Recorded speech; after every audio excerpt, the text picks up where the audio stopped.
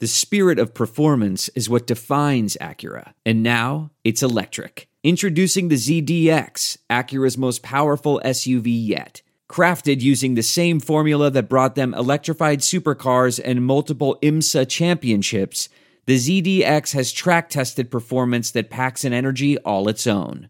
Unlock the energy and order yours at Acura.com. What makes a life a good one? Is it the adventure you have? Or the friends you find along the way? Maybe it's pursuing your passion while striving to protect, defend, and save what you believe in every single day.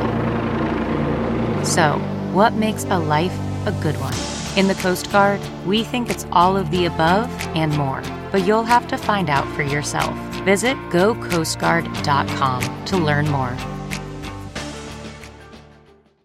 All right, EJ, we're full of sushi and udon on this nice, cloudy, what is it, Monday? It's one of those days that ends in Y. I've lost track of time at this point. It's Friday when this comes out in a few weeks. We are wrapping up NFC North today. We're making division predictions. We're talking about best additions, best draft picks, and also, in some cases, what went wrong last year for a few of the teams in this division. So, lots to go over today. Jay, roll the intro.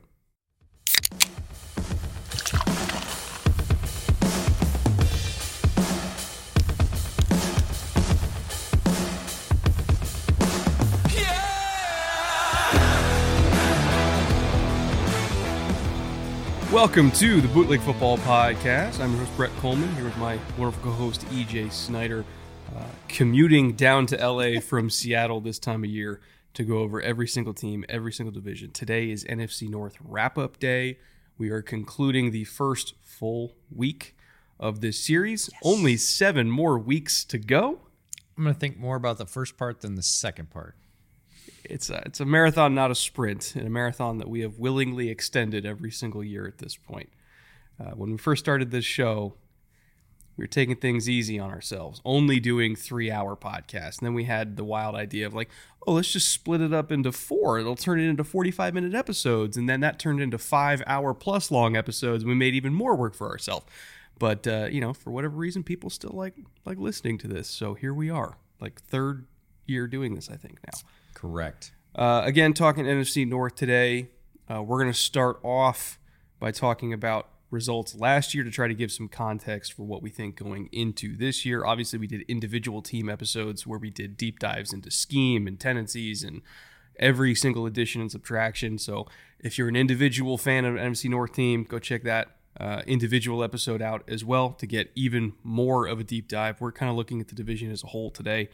Last year, it was weird, to say the least. All these teams in terms of power score, well, most of these teams in terms of power score were very similar, but had wildly different results. Yeah, Minnesota had a very strange season. We thought they were more of a mid team, but they ended up with 13 wins, won the division. That was, we called it fool's gold towards the later season, predicted their early playoff demise, really didn't think that win total sort of accurately reflected their true power as a team. Lions were second with 9 wins, Green Bay third with 8, and Chicago brought up the rear with 3, of course, earning the first overall pick in the draft. The only playoff participant were the Vikings. And in terms of late season surge teams that finished up strong, both Detroit and Green Bay were 4-1 in their last 5. So teams that were sort of building. Green Bay has, I would say, larger changes. The Lions are really just looking to bolster the defense. Again, if you want all those details, check out the individual episodes. But that's how the division shook out last year. And that translated to their bootleg power score rankings. If you've watched the individual episodes, bootleg power score is something we've come up with to try and formulate how good is a team at playing football. And we've sort of boiled that down to 6 measurements and then taken an average. Those averages work out to the Packers at 16. Again, keep in mind the lowest score is the best, being number 1, kind of like golf score. Packers were at 16, Vikings at 18, Lions at 19, and then Bears dropped off at 24. So that's pretty representative. It's our first shot at looking at how power score stacks for a division. And then we decided to do a divisional power score and just add those 4 scores together so that we can compare division to division. So you won't have very much context for this one, but the division power score for the NFC North is 77. Again, lower score is better. You'll see next week when we get into the AFC North that score's a little bit lower/higher, a lower number meaning a higher score. So we're going to be able to do this at the end of all these divisional rankings and stack the entire league based on power score and then look at divisional ranks one versus the other. So not a terribly powerful division overall, a pretty balanced division with the exception of the Bears. They beat each other up for the most part. Yep. I will say this, a lot of people might be looking and saying, wait a minute, the Packers had a better, quote-unquote, better power score than the Vikings, and the Vikings had 13 wins. What gives? If you look at the Packers last year in terms of a lot of different key metrics, again, we're doing rushing EPA, passing EPA, as well as rush defense EPA, pass defense EPA, points allowed, points against, differential, all that kind of stuff. Like basically the key main numbers that represent offense, defense, and just can you score and stop other people from scoring. They were better on average. Like they didn't translate it into wins because the Vikings just had weird fourth quarter voodoo going on the entire year, and credit the Vikings for that. For sure. And the Packers didn't really get their shit together until the last month and a half of the year. But in that last month and a half of the year, when they went on that 4-1 run, they were a good enough team to drag their overall season-long score better than Minnesota. Packers did have their issues. They had some pretty brutal key injuries that kind of stopped them from doing what they really wanted to do schematically. But going into the year, this year, and if you watch the individual episodes, I think that's pretty clear. The Packers addressed their problems personnel-wise. They are healthier going into this year as well. Even though they don't have Aaron Rodgers, the roster itself, you could argue, is way better. And it was already a good roster on paper. They just had to deal with a lot of injuries. If Jordan Love is just average, wouldn't be surprised if they're a better team than the Vikings. We also thought the Vikings were going to be a good team too, but I think this whole narrative of the NFC North is going to have a down year, I don't necessarily buy that because, A, the Bears were the worst team. They're way better. The Packers finished with the 3rd record in the division. They're way better. The Vikings aren't worse, and the Lions aren't worse. This could end up being one of the best, if not the best division in the NFC when all is said and done, even though these power scores are relatively average. Yeah, and I think that in the conversation about power score versus win totals, right, we see this every year. We see teams that are very talented and play very well and have some bad breaks, whether it's with injury, whether it's with game management, whether it's just, look, it's not a round ball. It bounces funny and they don't catch the bounces. Everybody says, look, they're a good team. They're a strong team. They're a powerful team. And game management got away from them and they lost 3, maybe 4 games that they should have won. That happens every year. So power score, we hope, is more representative, again, because it is for your statistics for the entire year, all 17 games, that it is representative of overall, they're pretty good at this, or overall, they're generally terrible at this, but they got lucky and won more games. And wins are still the thing. Don't get that twisted. Wins are still the thing at the end of the year. But for everybody that says, Vikings weren't flawed, they were great. How could a 13-win team be flawed? That's not great logic, and we hope this evens it out a little bit. Now, in terms of notable free agency additions, most of these teams had pretty good, March and early April free agency seasons, I guess you could call it. Packers were the exception because really the only thing they did was do a money dump through the Aaron Rodgers trade to save a bunch of future money. They didn't really have cap space to be aggressive in free agency. Not that the Packers historically are super aggressive in free agency anyway. They've had a couple of years of it, but they're not a spendy team. They typically like to spend on their own guys. And so, they're NA because they just didn't really spend money. Mm-hmm. They more just saved money. Whereas the other teams did dump a pretty significant chunk of change into free agency. So you and I were tasked with each picking our single favorite free agency addition across the entire division. We only get one name out of these 3 teams essentially that spent.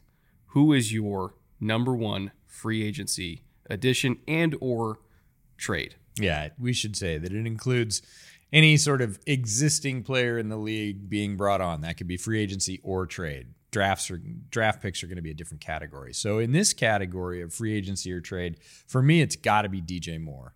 This was one of the key moves of the offseason league-wide. Getting an alpha wide receiver for Justin Fields is something that's been necessary for a while.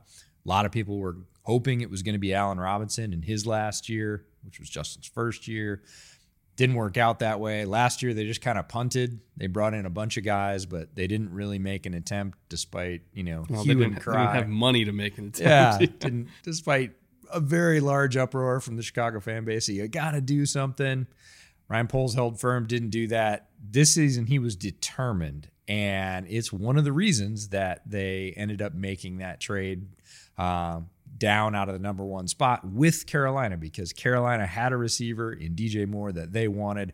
And if you listen to the sort of fallout of how that trade occurred, that was a linchpin of that trade. If there was no DJ Moore to Chicago, that pick wasn't going to Carolina. They wanted to accomplish that. DJ Moore was better than anybody that was available in free agency for the wide receiver spot, and it just fits on so many levels.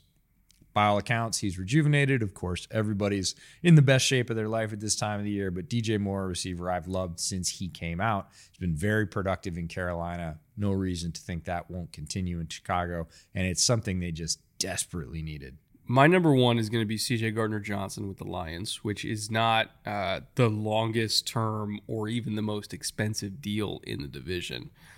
But I think it's the best deal, considering the money that they spent on him. His cap number this year is $4.5 million because they tacked on a void year for an extra $2 million. So it was technically a 1 year, $6.5 million deal, but it was the way they structured it. It was really like 4.5 now, 2 next year.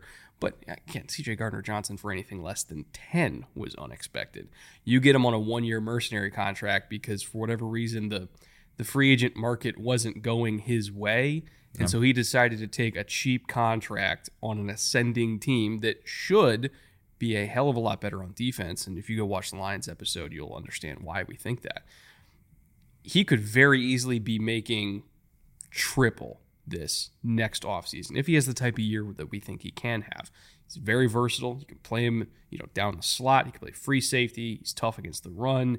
He does everything, right? He is really, really a perfect fit for what they need in that secondary, which we expect to be very man coverage heavy once again. Now, this is a team that has, 4 hybrid safety nickel types in the same secondary, so he's just kind of like one extra one, but I think he also might be the best one that they have. And to get him at a $4.5 million cap number it's kind of absurd, to be honest. Larceny. Yeah. I still really want to know what the hell his free agent market actually was, because I guarantee you it wasn't that. But hey, Lions got a good one for basically no money. It was, from a value perspective, that was my top one. What about draft picks? Your favorite draft pick across all the NFC North teams? Who was it? Yeah, a lot of good draft picks in this division. Most of these teams had very strong drafts. And while it would be easy for me to go with Darnell Wright or Roschon Johnson, everybody knows I'm a big Roschon Johnson fan. Overall, in terms of where a player landed in terms of fit and his ability to contribute right away, I've got to go with Jordan Addison to the Vikings. He is going to be their day one, number 3 wide receiver. He is going to be productive, I think, from game one and make a difference in that offense. He's an improvement coming in over, a veteran player in Adam Thielen, who throughout his career has been very good, had a bit of a down year last year, but not fell off the cliff. He, still caught a lot of balls for them. And Jordan Addison is going to be a clear upgrade for them in multiple ways and really expand that offense. And it's really rare that you can say that sort of truthfully right off the crack about a rookie coming into an NFL program that was already good. It's not a terrible team that was lacking wide receivers, so he's the obvious best option. He might even be the 3rd best wide receiver on his own team, but in the role that he comes into, he's going to be extremely valuable. He's sort of custom made for it. Just feels like a perfect match. And you also have to factor in the financials behind it too. rookie receivers in terms of value for what you get if they pop off are some of the most valuable contracts in the NFL. Justin Jefferson, in a wide receiver market where the top guys are getting $30+ million a year now, he's maybe the best receiver in the entire league, making a fraction of that. Yeah. So Jordan Addison, knowing that Justin Jefferson's going to completely shadow the receiver market whenever he happens to sign, who knows? Maybe he'll sign before this even comes out, because there's been talks that they're trying to do that, right? A lot of that hinges on what's going on with Dalvin, which also maybe he gets traded by the time this goes out. But anyway, taking Addison and getting a minimum 5, possibly 6 years of contract control on a very valuable position, a very expensive position that you're already going to have to dump a ton of money into to keep Jefferson around. This is going to be a very valuable contract, not just a valuable player. So I think we're going to see a lot more receivers go in the first round.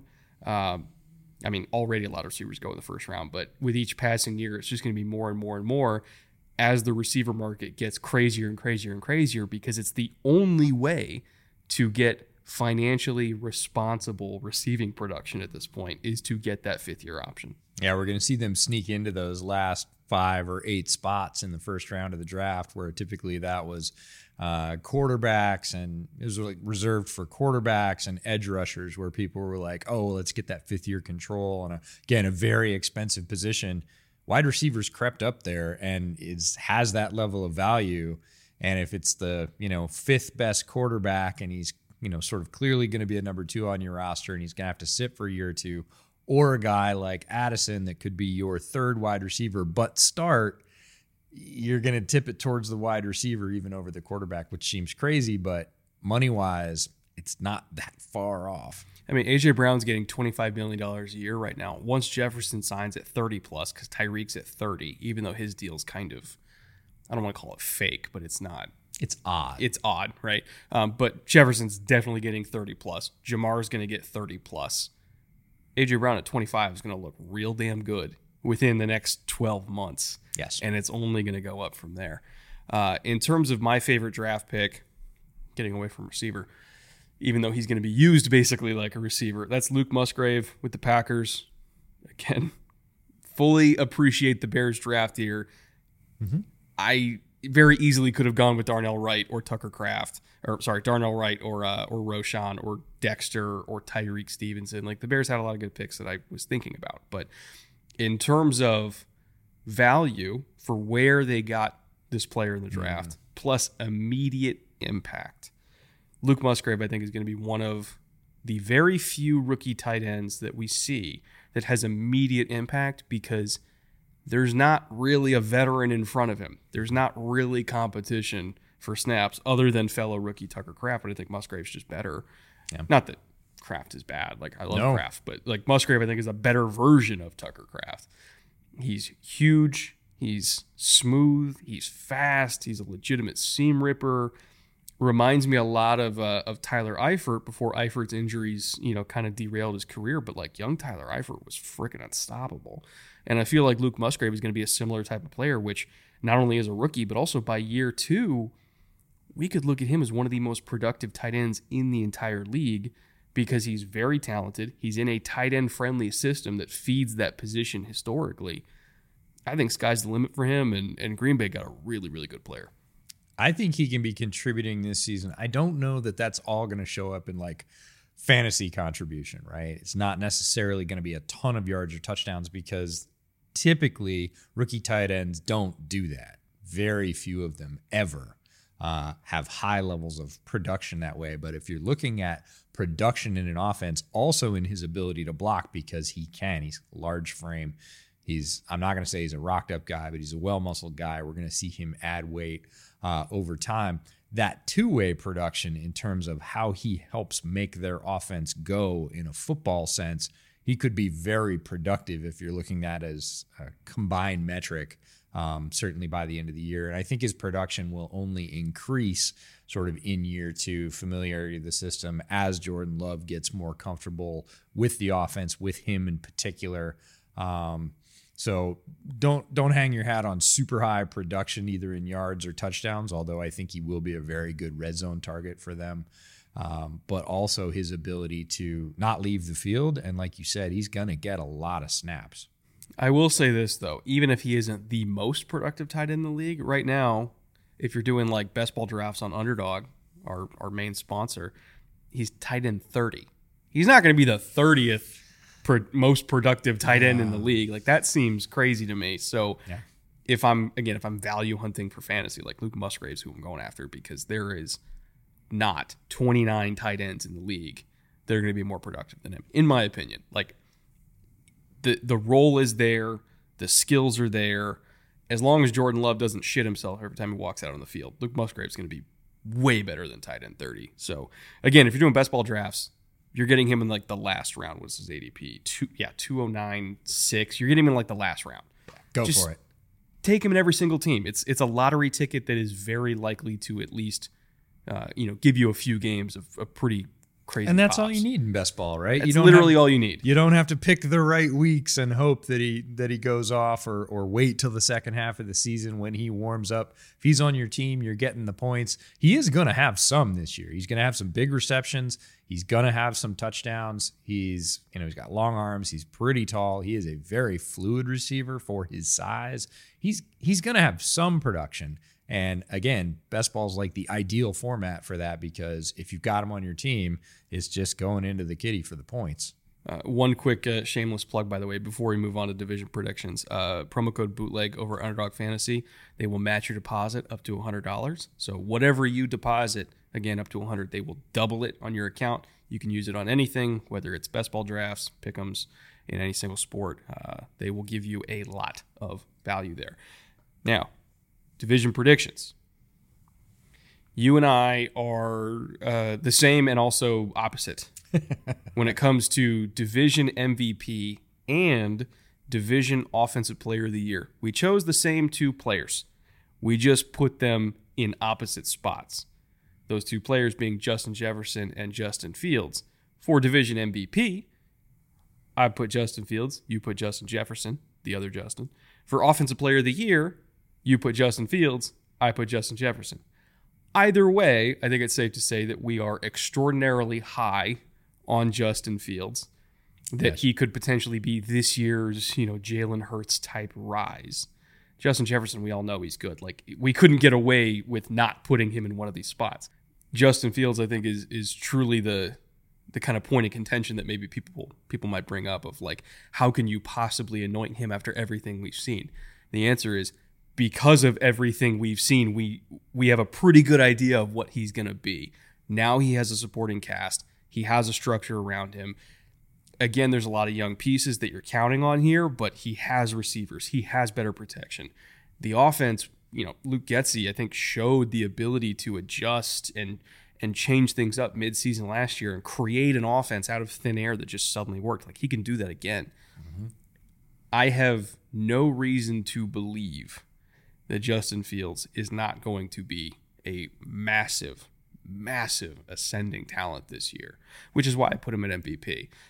And I think people that disagree with that did not watch enough Bears games last year. He can take over a game all by himself, and people think that's all he can do. Outside watchers think that's all he can do because that's what they saw.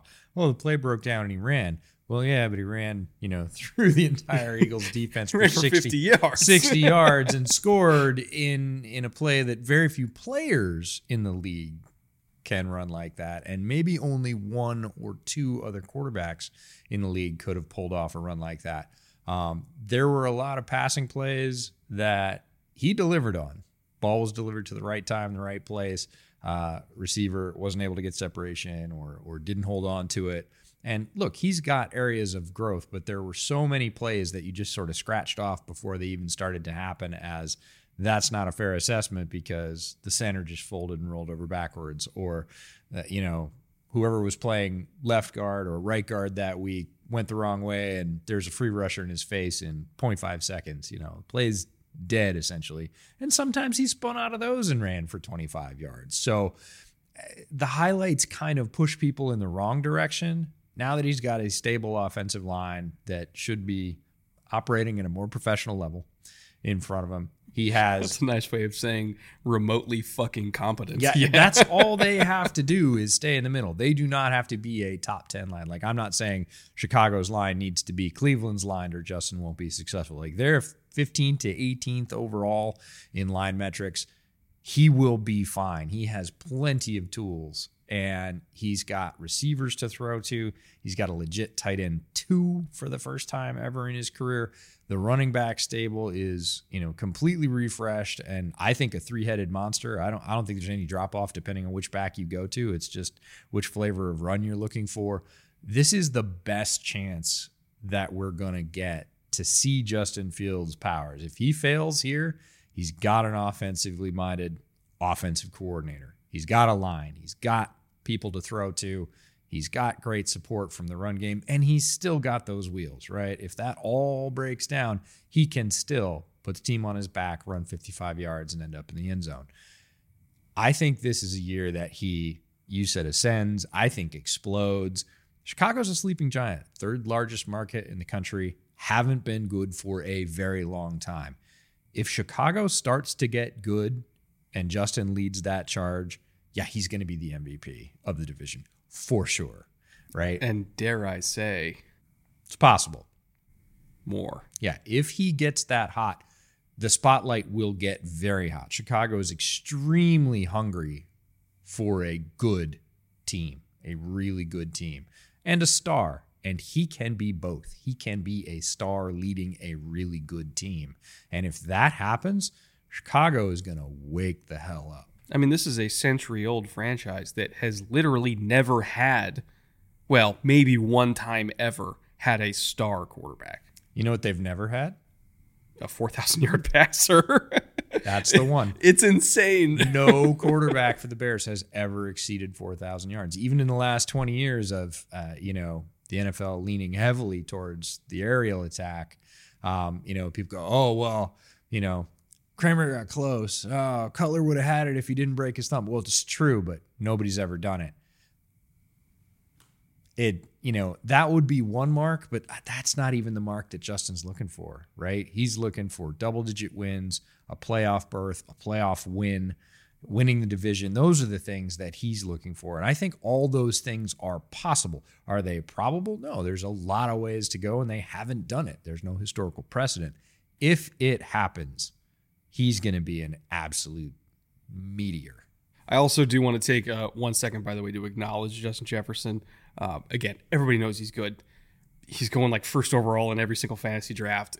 We don't need to explain too much why we love Jefferson, because he is one of the best do-it-all receivers, honestly, that I've seen in the last 10 years. He is worth every ounce of hype. He has been worth every ounce of hype since the moment he stepped on the field as a rookie. I really do think that if there is a receiver in the NFL who could push for league MVP, it's probably him. Mm-hmm. It's an uphill climb. It's a very uphill climb because quarterbacks are almost always going to win that. Maybe the occasional running back if they get 2,100 yards or something like that. But Justin Jefferson really is that good. He is on the fast track to not just Hall of Fame, but first ballot Hall of Fame. If he keeps this up, he will go down as one of the best receivers ever. And so we couldn't keep him out of division MVP or offensive player of the year. Really just whichever one, doesn't even matter. 1A, 1B. So he deserves to be talked about with that level of regard because he is that good. Now, in terms of defensive player of the year, you and I don't want to call it a disagreement. We just, same position, different team. We just had different names here. I went with Rashawn Gary, who I think you picked last year. Was right? my pick last year. I was going to bring that up. And if he didn't get hurt, maybe he would have been of the division, right? Like, he's a phenomenal player. So, and I'm just kind of rolling that back with the same argument of like, hey, here's this top tier elite edge rusher who's also an ass kicker against the run, can play anything from like stand up edge to put him at 4-eye every now and then. He could do that too. He's big, he's strong, he's quick, he's flexible. He's everything you want, right? He's Rashawn Gary. If he stays healthy, he will make that push, not just for division defensive player of the year, but league defensive player of the year. You, however, went a little bit over to left field, I would say. for a name that is perennially underrated.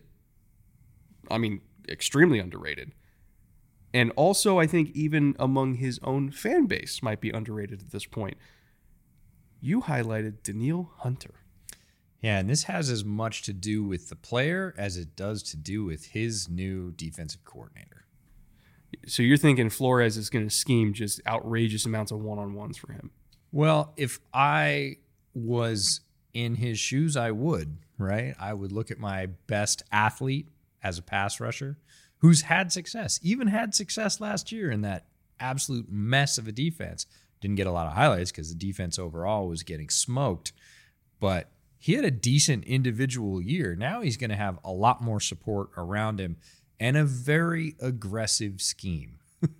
One thing we know about that scheme is they're going to bring it, right? They're going to come. They are going to get after quarterbacks. And there's no better player on that defense to get after quarterbacks than Hunter. And it's as much about the change in the scheme around him and the talent around him as it is about, hey, guys, I was good last year, but I didn't have a lot of help. I was doing a lot of it myself.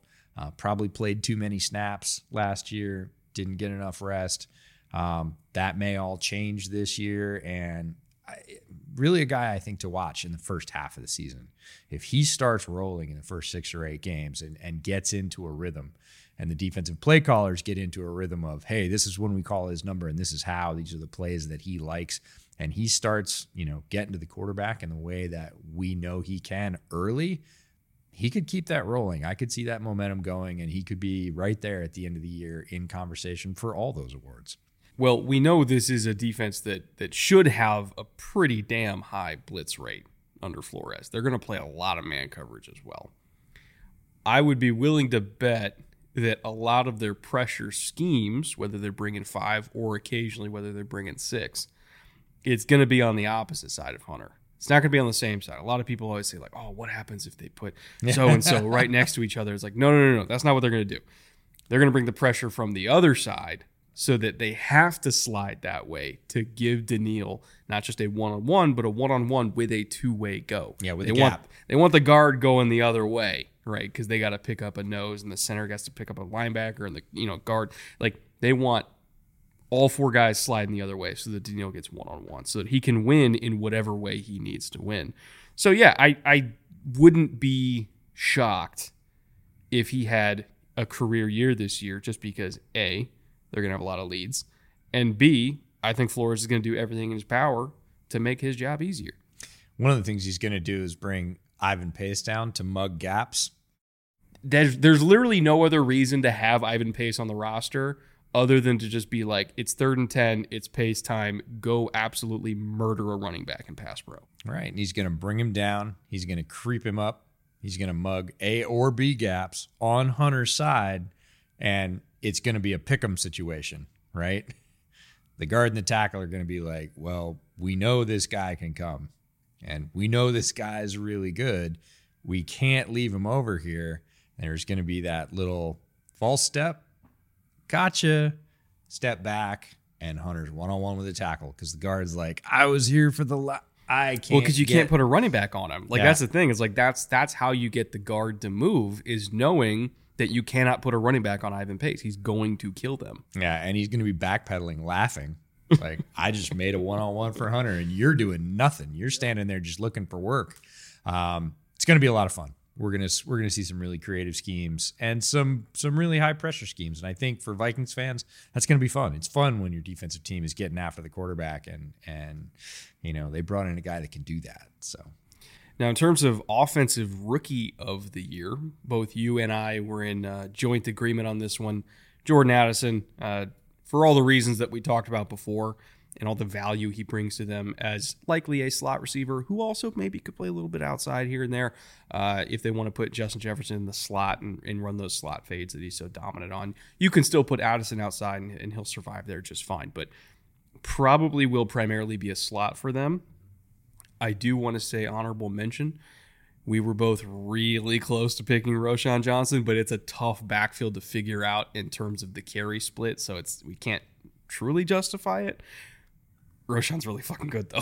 Yeah, something has to happen for that to occur. and that would be an injury, a little bit of missed time. He gets off to a really hot start, takes advantage of the few carries that he does get and breaks a couple. There starts to be groundswell for like, hey man, he had, 60 yards and 3 carries last week. We should get him some touches. And that sort of moves through the early season. It's all the right dominoes have to fall because he is surrounded, or bookended by 2 really accomplished veteran backs who are super talented in their own right. So it's not a clean alignment towards role like we have with Jordan, right? Jordan's like, Jordan Addison's going to be third receiver, like day one. Roshan might be RB3 day one. It's totally possible. So a couple of things have to happen, right? He has to get on a roll, but if he does, I get the feeling he's going to be one of those players that once he gets regular playing time is going to be very hard to unseat. It's going to be tough to take him out of the lineup if he is healthy because he is going to be producing. He's a very good pass protector, so you're not going to have those like, we get the yards, but Justin's getting mangled. That's not going to be a thing. So once he gets any kind of significant playing time, he's going to get goal line carries. So again, touchdowns, even if you don't get the yards, are going to be splashy. He's going to be up on red zone, right? People are going to be like, I don't know, I saw Roshan had 2 touchdowns last weekend. Like, why aren't they playing him number 1? If that happens, he's got an outside shot at it. In terms of defensive rookie of the year, both of us also in agreement on this one. Couldn't go with anybody other than Jack Campbell from Iowa. One of the most physically gifted inside linebacker prospects of his generation. I mean, his RAS score, I think, was like a 9.99, if I recall correctly. It was up there. He's 6'4", 250, jumps out the gym. Not elite long speed, but good enough long speed. Incredible agility scores. Like, he's just a freak athlete. While also being very disciplined, very well coached. He's got everything you want. Like, taking him, I think it was 18th overall, if I recall correctly. A lot of people reacted negatively to that because, like, why are you taking a linebacker that high? Well, if you look at defenses around the league that are really good, they all have really good Mike linebackers. You can't have an elite defense without an elite Mike linebacker, and there's just not a lot of them. The Niners, I don't want to say the Niners are good because of Fred Warner, but a lot of the stuff they do is only possible because they have Fred Warner and the advantage that he gives them, not just in the pass game because he's great in coverage, but also as a run defender. Like, he's elite too. You can't have a top-tier defense without having that spot locked down. So for all those reasons, I think Jack Campbell's an easy pick here. I'm curious to see what the mix of snaps is with him and then Anzalone and then Malcolm Rodriguez, who I was a huge fan of last year, and then eventually got on the field and was very productive and kind of justified that a little bit. He and Campbell are very different in terms of builds and roles and everything like that. So maybe this pushes Malcolm Rodriguez out of getting a lot of snaps when they're in nickel stuff and there's only 2 linebackers on the field. But I think eventually it's going to be Campbell and Rodriguez together.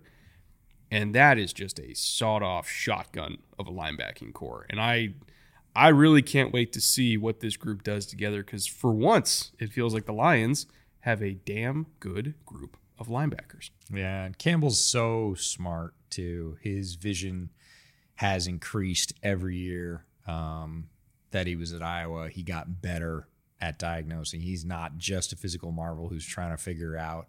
He is a guy that plays linebacker very well. His instincts and vision have been honed, and then he's just channeling that unreal athleticism and size, right? You see very few linebackers of his size, inside linebackers of his size anymore, not to mention the fact that he can still move. I feel like he's going to be an entrenched starter for them pretty quickly. Might not happen immediately because, again, they do have folks with experience that are there, but it's going to be one of those things. I mean, even, Jack Campbell is not Brian Urlacher, but Brian Urlacher was a strong side linebacker when he got there, and he was miscast, and he played, and then Barry Minter got hurt.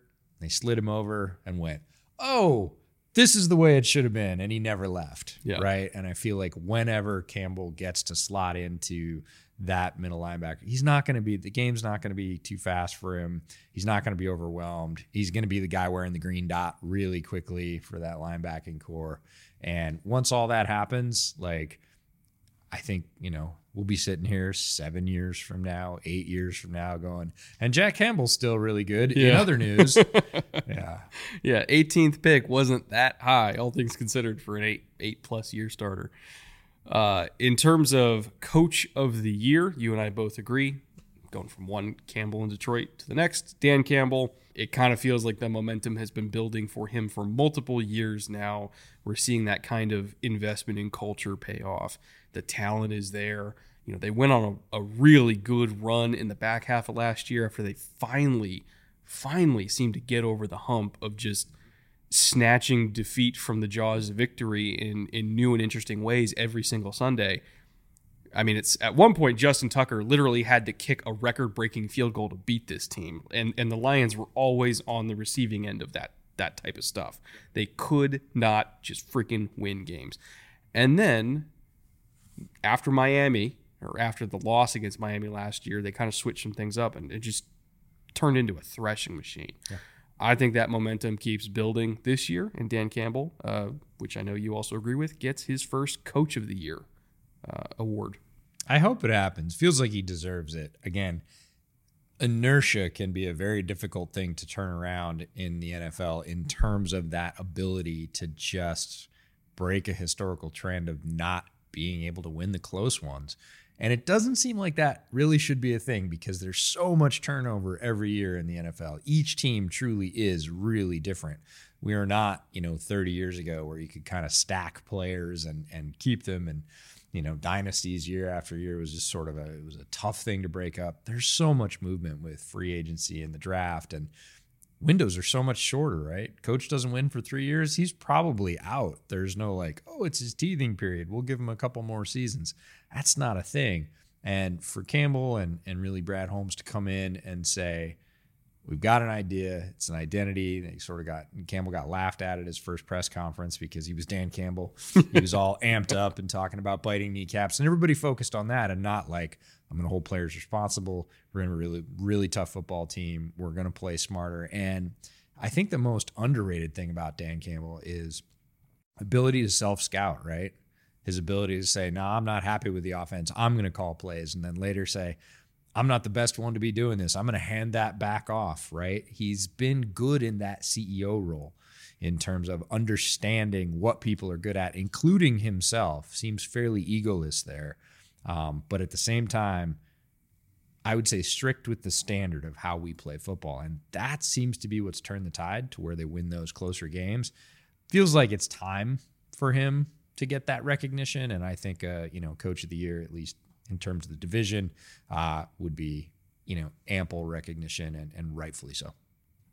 I think what maybe people were not paying attention to, going back to that biting kneecaps press conference years ago at this point, and everybody was making fun of him and saying, he's talking about biting kneecaps. It's so weird. Look at him being so eccentric. What they weren't paying attention to was all the players in the Lions locker room saying, fuck yeah, let's go bite some kneecaps. Right. That's what matters. The players bought in. They eat kneecaps every single week now. They love it. You look at Hard Knocks last year, some of the faces those guys were making in the meeting rooms, they would kill for that man. 100%. It matters. It matters. And for all those reasons and more, by the way, shocker, I'm picking the Lions to win the division. A lot of people are picking the Lions to win the division. They're probably the most popular pick to win the division. I think they're going to be a fantastic team. They very well could push for a high seed in the NFC. They're going to have to compete with the Eagles. Assuming the Niners work out their quarterback situation, they're going to compete with them for it as well. But the Lions are potentially a complete, well-coached, talented football team that I can't pick anybody other than them to be my early favorite.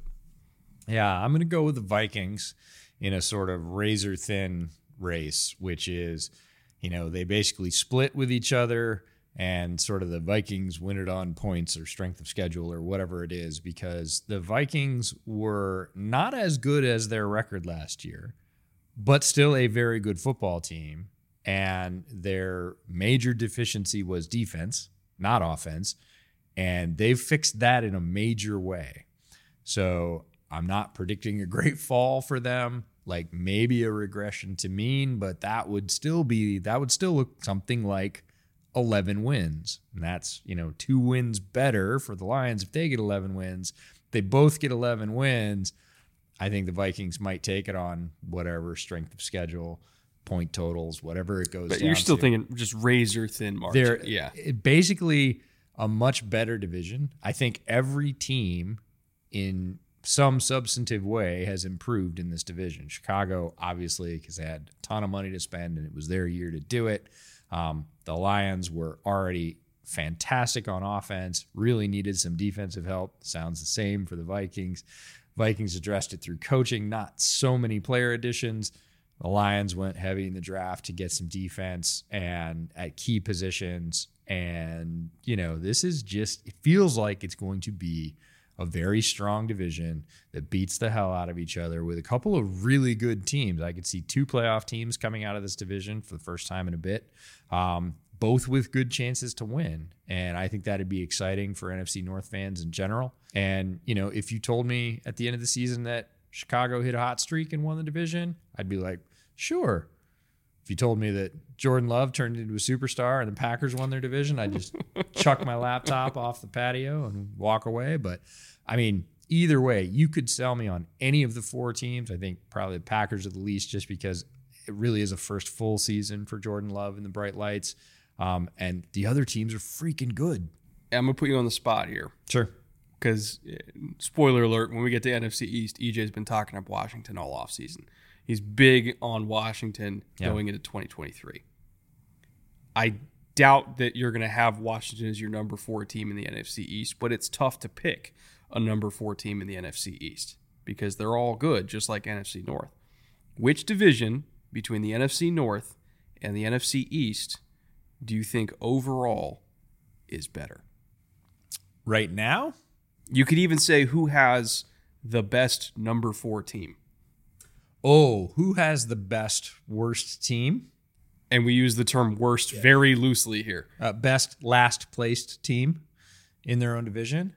That's tough because the NFC East was wildly underrated last year. They were one of the toughest divisions in terms of wins, in terms of improvement. Again, the Giants were much better than anybody thought they were. Cowboys went strong. Obviously, everybody knows about the Eagles, and the Commanders were not good for a bunch of reasons, but they've made some really substantive changes. So really, you're talking about. I wouldn't even say they weren't good; they were just solid. Right? Yeah, they were solid, but they again, looking up at the rest of the division, that's a great question because there's 2 facets to that. One is, who do you think's gonna regress a little bit in the NFC East, or do you think the Commanders are going to take a jump out of the basement? And then who do you think is the worst team in the NFC North? That's even harder for me to pick than the winner. It's who's number 4. Right. I think, again, there's a case for, I don't say 4. I'd probably say 2. I think there's a case for 2 in the NFC North. I'm going to default. Oh, God. I don't know. I can't default to the Bears. I don't want to say the Packers are the worst either because that's going to trigger everyone. The apocalypse of Jordan Love being good. I know the second I say they're going to finish last, he's going to be amazing. Yeah. And I think the Lions are too solid in roster and coaching to regress to the bottom. And the Vikings are better. And the Vikings are really good. They would have to have something cataclysmic, right? They would have to have Kirk injured early, but they've still got so much talent that it feels like a backup quarterback and Kevin O'Connell could adjust and win a fair number of games. But maybe the worst team, this is probably the most fair slice on that. Maybe the worst team in both of those divisions is like an 8 or 9 win team. I was going to say, I'll caveat this by saying the Packers finished 4th, but they're still above 500, which I think Packers fans would take at this point, by the way. Yeah, I don't think that's probably possible, but let's say they win 8 games, right? And they're strong. They just lose a couple, again, 4th quarter, they're in it. They don't get the role, kind of like, kind of like the Bears last year, quite frankly. But, I could see the last place team in both the NFC East and the NFC North being 8-win teams. I can't remember what was my floor for the Packers. I'm going to look that up real quick. 6? I think that's what it was, right? Like if the bottom completely came out, it was 6. Yeah. I don't realistically expect that. No. Man, that's hard. This is a good division. This Yeah. is a good division. And NFC East was better than people thought. So we'll get to that division second to last. We are going counterclockwise from the north. North, NFC, AFC, West, NFC, AFC, South, same thing. And then we'll get to NFC East, and AFC East will be our last division in this series. But there's a lot of good football to talk about.